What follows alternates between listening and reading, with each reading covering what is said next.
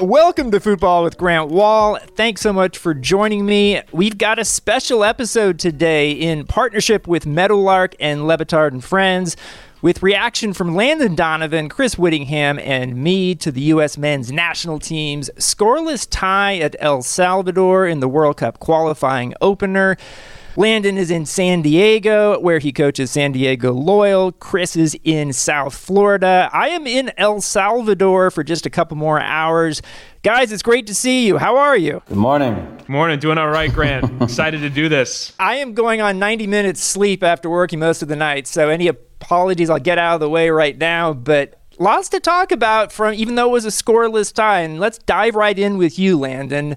What were your sort of top-line thoughts watching that qualifier? Yeah, it looked like a typical away qualifier, especially early in a cycle. You could tell from the El Salvador perspective, they were still of belief that they can qualify for a World Cup. I kind of always chop these qualifiers up into games and the timing of the games when the teams like El Salvador still believe. And you don't know early on, they might be a team that can contend and qualify, versus sometimes you'd get towards the end of the cycle and you'd play a team that was mathematically eliminated or all but eliminated, and the vibe was much different. So that was a typical team that believes they're still in it performance. And then it was just really a bunch of half chances, a couple for El Salvador, a few more for the U.S., mainly on headers, but no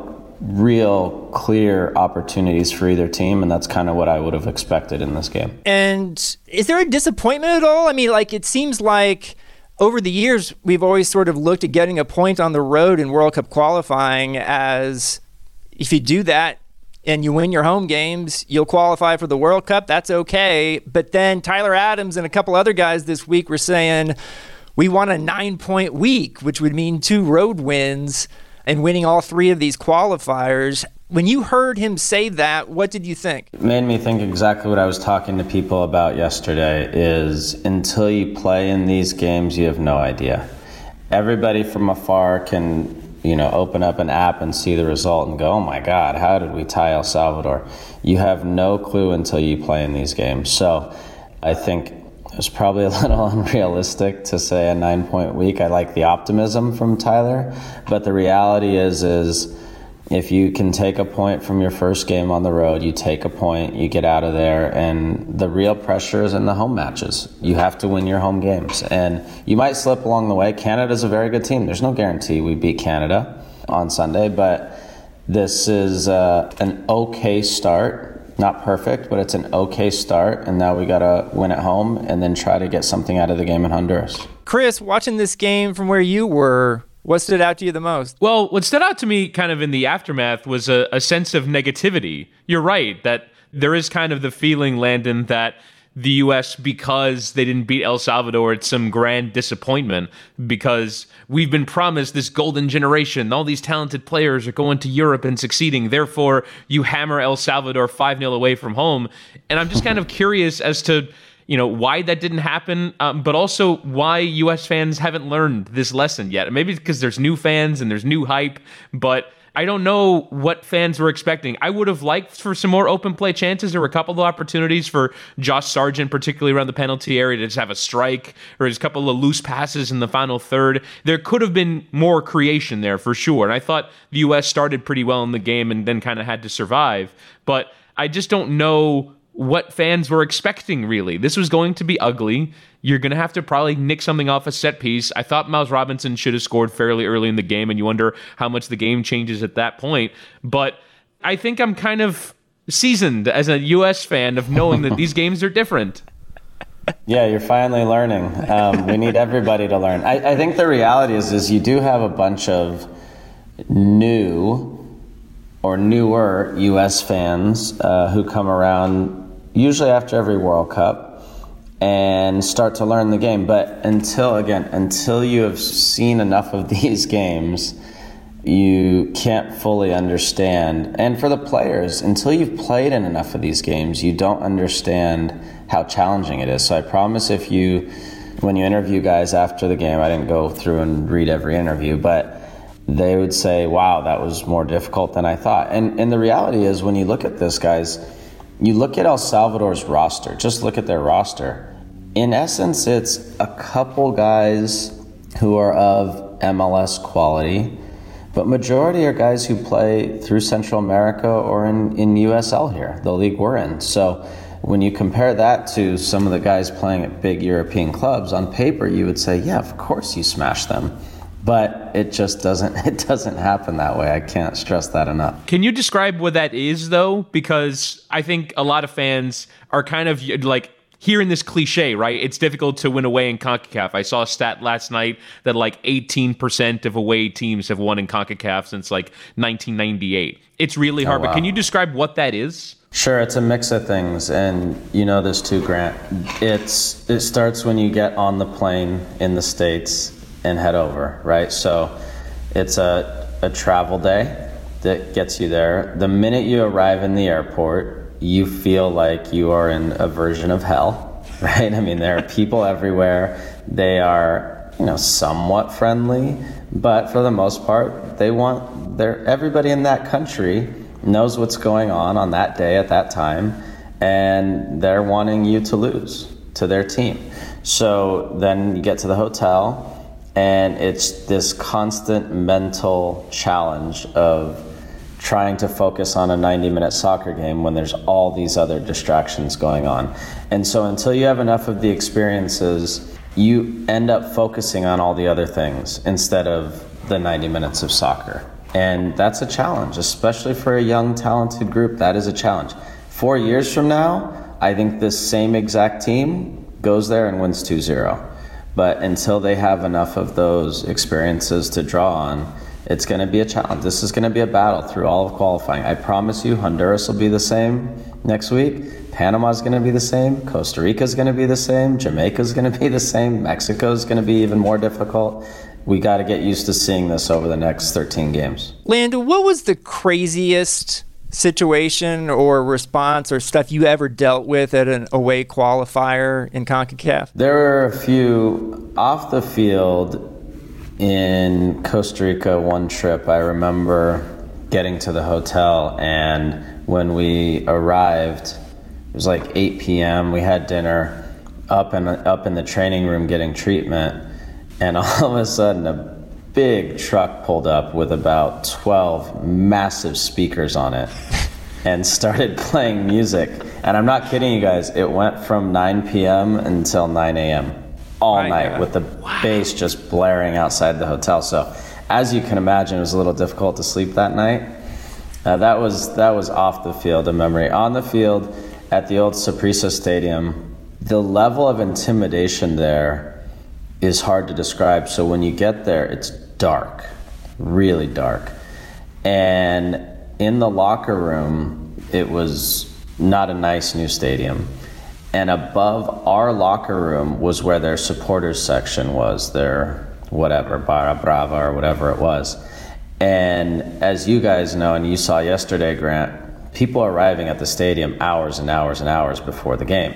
So 2 hours before the game when we arrived, that place was full. And they were chanting and cheering. So our whole locker room would shake because they were right above us. It would shake, like physically shake. And I don't care how many times you've been there, if you are a human being, you are going to feel some intimidation in that moment. You know what's crazy is they built a new national stadium in Costa Rica, built by the Chinese government as part of their foreign policy, and it's a lot less intimidating, totally less intimidating than the old Saprissa was, because there's a track around it. It's very modern. U.S. still loses there regularly, but it's not as intimidating. And I just found out here in El Salvador, I love the Cuscatlán Stadium. It's very intimidating. The Chinese are going to build a stadium here too. So it's we'll see how long it takes, but they're beginning construction on some $100 million national stadium for which they will then China will extract all the natural resources of El Salvador in return. But the global political stuff is a real story here, and I do wonder if it will be as intimidating in the future when the U.S. plays El Salvador in that future stadium. But Landon, are there any particular U.S. players' performances that stood out to you from an unexpectedly positive way or even an unexpectedly negative way? Honestly, not really. That game, all in all, and I'll be curious to hear your thoughts, Chris, that game, all in all, was exactly what I thought it would be. I thought it would be choppy, disjointed, fouls, ugly, guys who you thought would have better performances because they are better soccer players than they showed, because they're on a bad field in bad conditions in a new country they've never been to. Serginho comes to mind, right? You expect better, but it's just not the reality. I watched the Barcelona game against Getafe last weekend, and Serginho comes in for 30 minutes, and he's really good, really good. And then you watch him last night, and you're like, is this the same player? He's clearly a talented, good player, but it's just not, it ends up not being about soccer. And so it became exactly what I thought it would be. There were a few good moments, you know, Weston had a few good moments. But it was what I would have expected. And Serginho tries a couple of skill-related things. It's like, no, man, the skill here, it's not what this is about. But, like, I've always kind of described CONCACAF as, like, a magnetic force where, like, Tyler Adams is usually very controlled. Obviously, he patrols the midfield so well, but he does it in a very controlled way, and it's about dominating territory. There were times where it just seemed like he was chasing after guys and was like really trying to put a tackle in and kind of show you're not going to shoulder me off the ball. There was one really good moment where he had where just won a physical duel and was able to hang on to possession. But I thought he was kind of drawn into the occasion. The refereeing is always all over the place. There were some moments where ticky-tack fouls are called, and there's some moments where heinous challenges go unwhistled. So again, like for me, I actually thought that the U.S. in the first 10 minutes, like, okay, this is going to be a lot different. Like, the U.S. are playing here. I kind of read reports that the playing surface was not going to be as kind of ugly and bad to play on. So it was like, well, the U.S. are playing some decent stuff. But look, for me, CONCACAF is a magnetic force that draws you into it. You cannot escape it. And you go running around chasing challenges, and you're trying to figure the game out more than you're trying to really implement your style of play, which is, I think, is probably the thing that's most frustrating to Greg Berhalter is just, I have ideas about how we want to play, and they're very hard to execute in these kinds of conditions. Yeah, if I'm Greg, and he knows this as well, I mean, he's played in all these games, you almost have two completely different mentalities, and I wanted to get into this too with the lineup selection. You almost have two completely different mentalities when you play away and at home in CONCACAF. At home, you enforce your identity and the way you play, and you dominate teams that way. On the road, it's just survival. It's just, if you have a few stretches where you can enforce yourself on the opponent and do that, great. But the reality is it's hard to sustain that for 90 minutes for all the reasons we've talked about. So you just survive. If you make a few special plays, you win the game. If not, you likely draw the game. And you get out of there, hopefully healthy, and you move on to the next one. It's interesting. Greg Berhalter, in the post-game press conference, we asked him different questions, but he thought, like what Chris was saying, that it was a little too hectic at times in this game, that like he wanted to see maybe a little more control, but it's just really difficult to try and do that in this environment. I wanted to bring up Josh Sargent because he's a center forward. He's gotten a fair number of opportunities to start in significant games for the U.S. now. Hasn't lit it up, hasn't been terrible. Landon, you played center forward at times for the U.S. over the years. What do you think about Josh Sargent, and at what point should potentially Greg Berhalter consider starting somebody else in that position? So we don't have all the context, so it's hard for me to know. I promise you that Greg and his staff planned out this week very carefully. So just because guys played in this game does not mean they are the first choice starter at any position. I want to preface that. So obviously Christian wasn't there, so that tells you that. But I think the like for like with Josh Sargent is, and it's not exactly the same, but it reminds me of McBride a lot in that when the service was good, McBride was at times the best striker we had, no question. But when there wasn't service, it was hard for him because Brian wasn't the type of guy, nor is Josh, who can take the ball, spin a guy, and score, or take the ball, dribble by a guy, and score. So in a game like that, I respectfully to Josh Sargent, I thought he was going to struggle in that game unless there was any kind of good service, and that's what ended up happening. So he needs, when he plays in Germany and now at Norwich, when there's good service and he can be around the goal and in front of the goal, that's where he's very good. But if the game doesn't look like that, it's going to be hard for him. And he still battled and he worked hard and he gave the team some good moments in that way, but it was going to be a hard night for him. I do want to give a shout out to Tim Ream because I know of any player who started last night when that lineup came out. Tim Ream doesn't want to go on Twitter anytime soon, but maybe he does after the game because the response was, wait, Tim Ream was solid. And it's funny how fandom works, right? But Tim Ream clearly chosen along with DeAndre Yedlin to start in this game. May not be, as you say, the number one choice in that position, but the experience was there with Tim Ream. The experience showed. He played a good game. He did. And this is to my point earlier, guys, is there's no question that there are other center backs who are more athletic, more talented in some ways than Tim. But Tim's been through these wars. He's seen all of these. And DeAndre's seen a bunch of them too. And there's a lot of value in that. So I'm sure, like I said, Greg was very calculated in who he was playing. I'm sure it'll be a completely different team in a lot of ways on Sunday against Canada. And then completely a different team again against Honduras. And one thing that people need to pay attention to as these 3-game weeks now start happening. This is new in CONCACAF, right?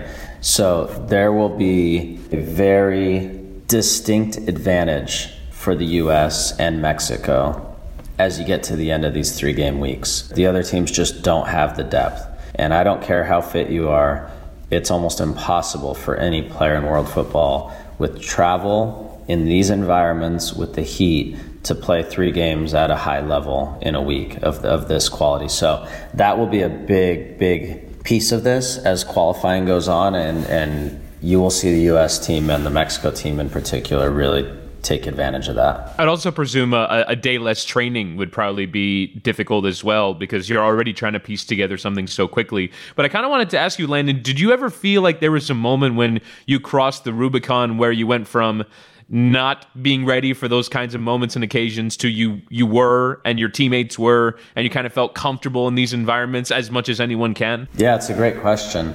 I don't remember it off the top of my head, but one game actually, and it was at the Cuscatlan, comes to mind. I was in my early 20s, and the reason I remember the game so vividly is before the game, Bruce came to me and he said, "We want you to wear the armband for this game." And we had a two-game qualifying week. We were playing away at El Salvador and then home to Panama. And for those 2 games, he gave me the armband. He spoke with the older players and ran it by them first, Claudio, and wanted to make sure that they were on board with it.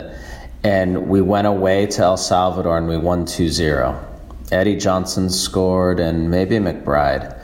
And I did feel in that moment like that was a turning point. Yes, it was El Salvador, and at that point they weren't a great team, but it was still hard to go there and get points. Other teams had gone there and drawn games or lost games. And then we went home and we smashed Panama, and that did feel like a little bit of a turning point for me personally. But we also had a very veteran team. I think Frankie Hayduk played in that game. Maybe Agus, we had McBride, we had a very veteran team. So we had a bunch of guys who knew exactly how to play in those games. We're going to be doing these podcast discussions after every U.S. World Cup qualifier. Sometimes it'll be night of the game. Sometimes it'll be the next day. Landon's got a busy schedule. He actually coaches a team, remember, folks. But really enjoyed talking to both of you, Chris Whittingham, Landon Donovan. Can I very quickly interrupt? Grant, I feel like you asked us questions. We should ask you, what was the scene like? What was the atmosphere like? Give us some details of what it was like in the Cuscatlan. It was my first time there. It was awesome. But, we got there, the media bus, it was 5 hours, maybe 4.5 hours before kickoff. And that's just the way it can work sometimes in Central America. They opened the gates 8.5 hours before kickoff for fans. Everyone had to show their vaccination card, but it was a packed house. I have never heard a national anthem louder than the one I heard last night. Like, it was this sort of visceral, overwhelming thing that I wasn't expecting. And I've been to a lot of these places over the years, and it kind of knocked me on my rear. And I did wonder in that moment what the U.S. players might have been thinking, especially the ones like Sergiño Dest, who hadn't played in that type of environment before. But, you know, the field didn't look too bad on TV, I think. But like Tim Ream was saying, not a great field at all after the game in terms of his experience of it. So, you know, that was kind of my impression of the whole thing. I'm kind of bummed out that they're going to leave this stadium at some point as their national stadium, because I love the sort of classic Latin American, Central American style stadium. The closest thing we ever had to it in the U.S. was RFK Stadium, which I think is condemned now. But yeah, just I would encourage any listener, like, if you have any interest in traveling to a game, an away qualifier, anywhere in CONCACAF, do it. It's awesome. You'll be safe as long as you're smart. And it's a real kind of life experience. That's awesome. Thanks for interrupting. No, that's totally fine. I'm glad you want my sense of things here, because I like being on site for stuff. But like I said, we're going to do more of these podcasts after future World Cup qualifiers for the U.S. Football with Grant Wahl in partnership with Meadowlark and Le Batard and Friends. Landon, Chris, thanks so much for joining me. Thanks, Grant. Thank you. Looking forward to Sunday.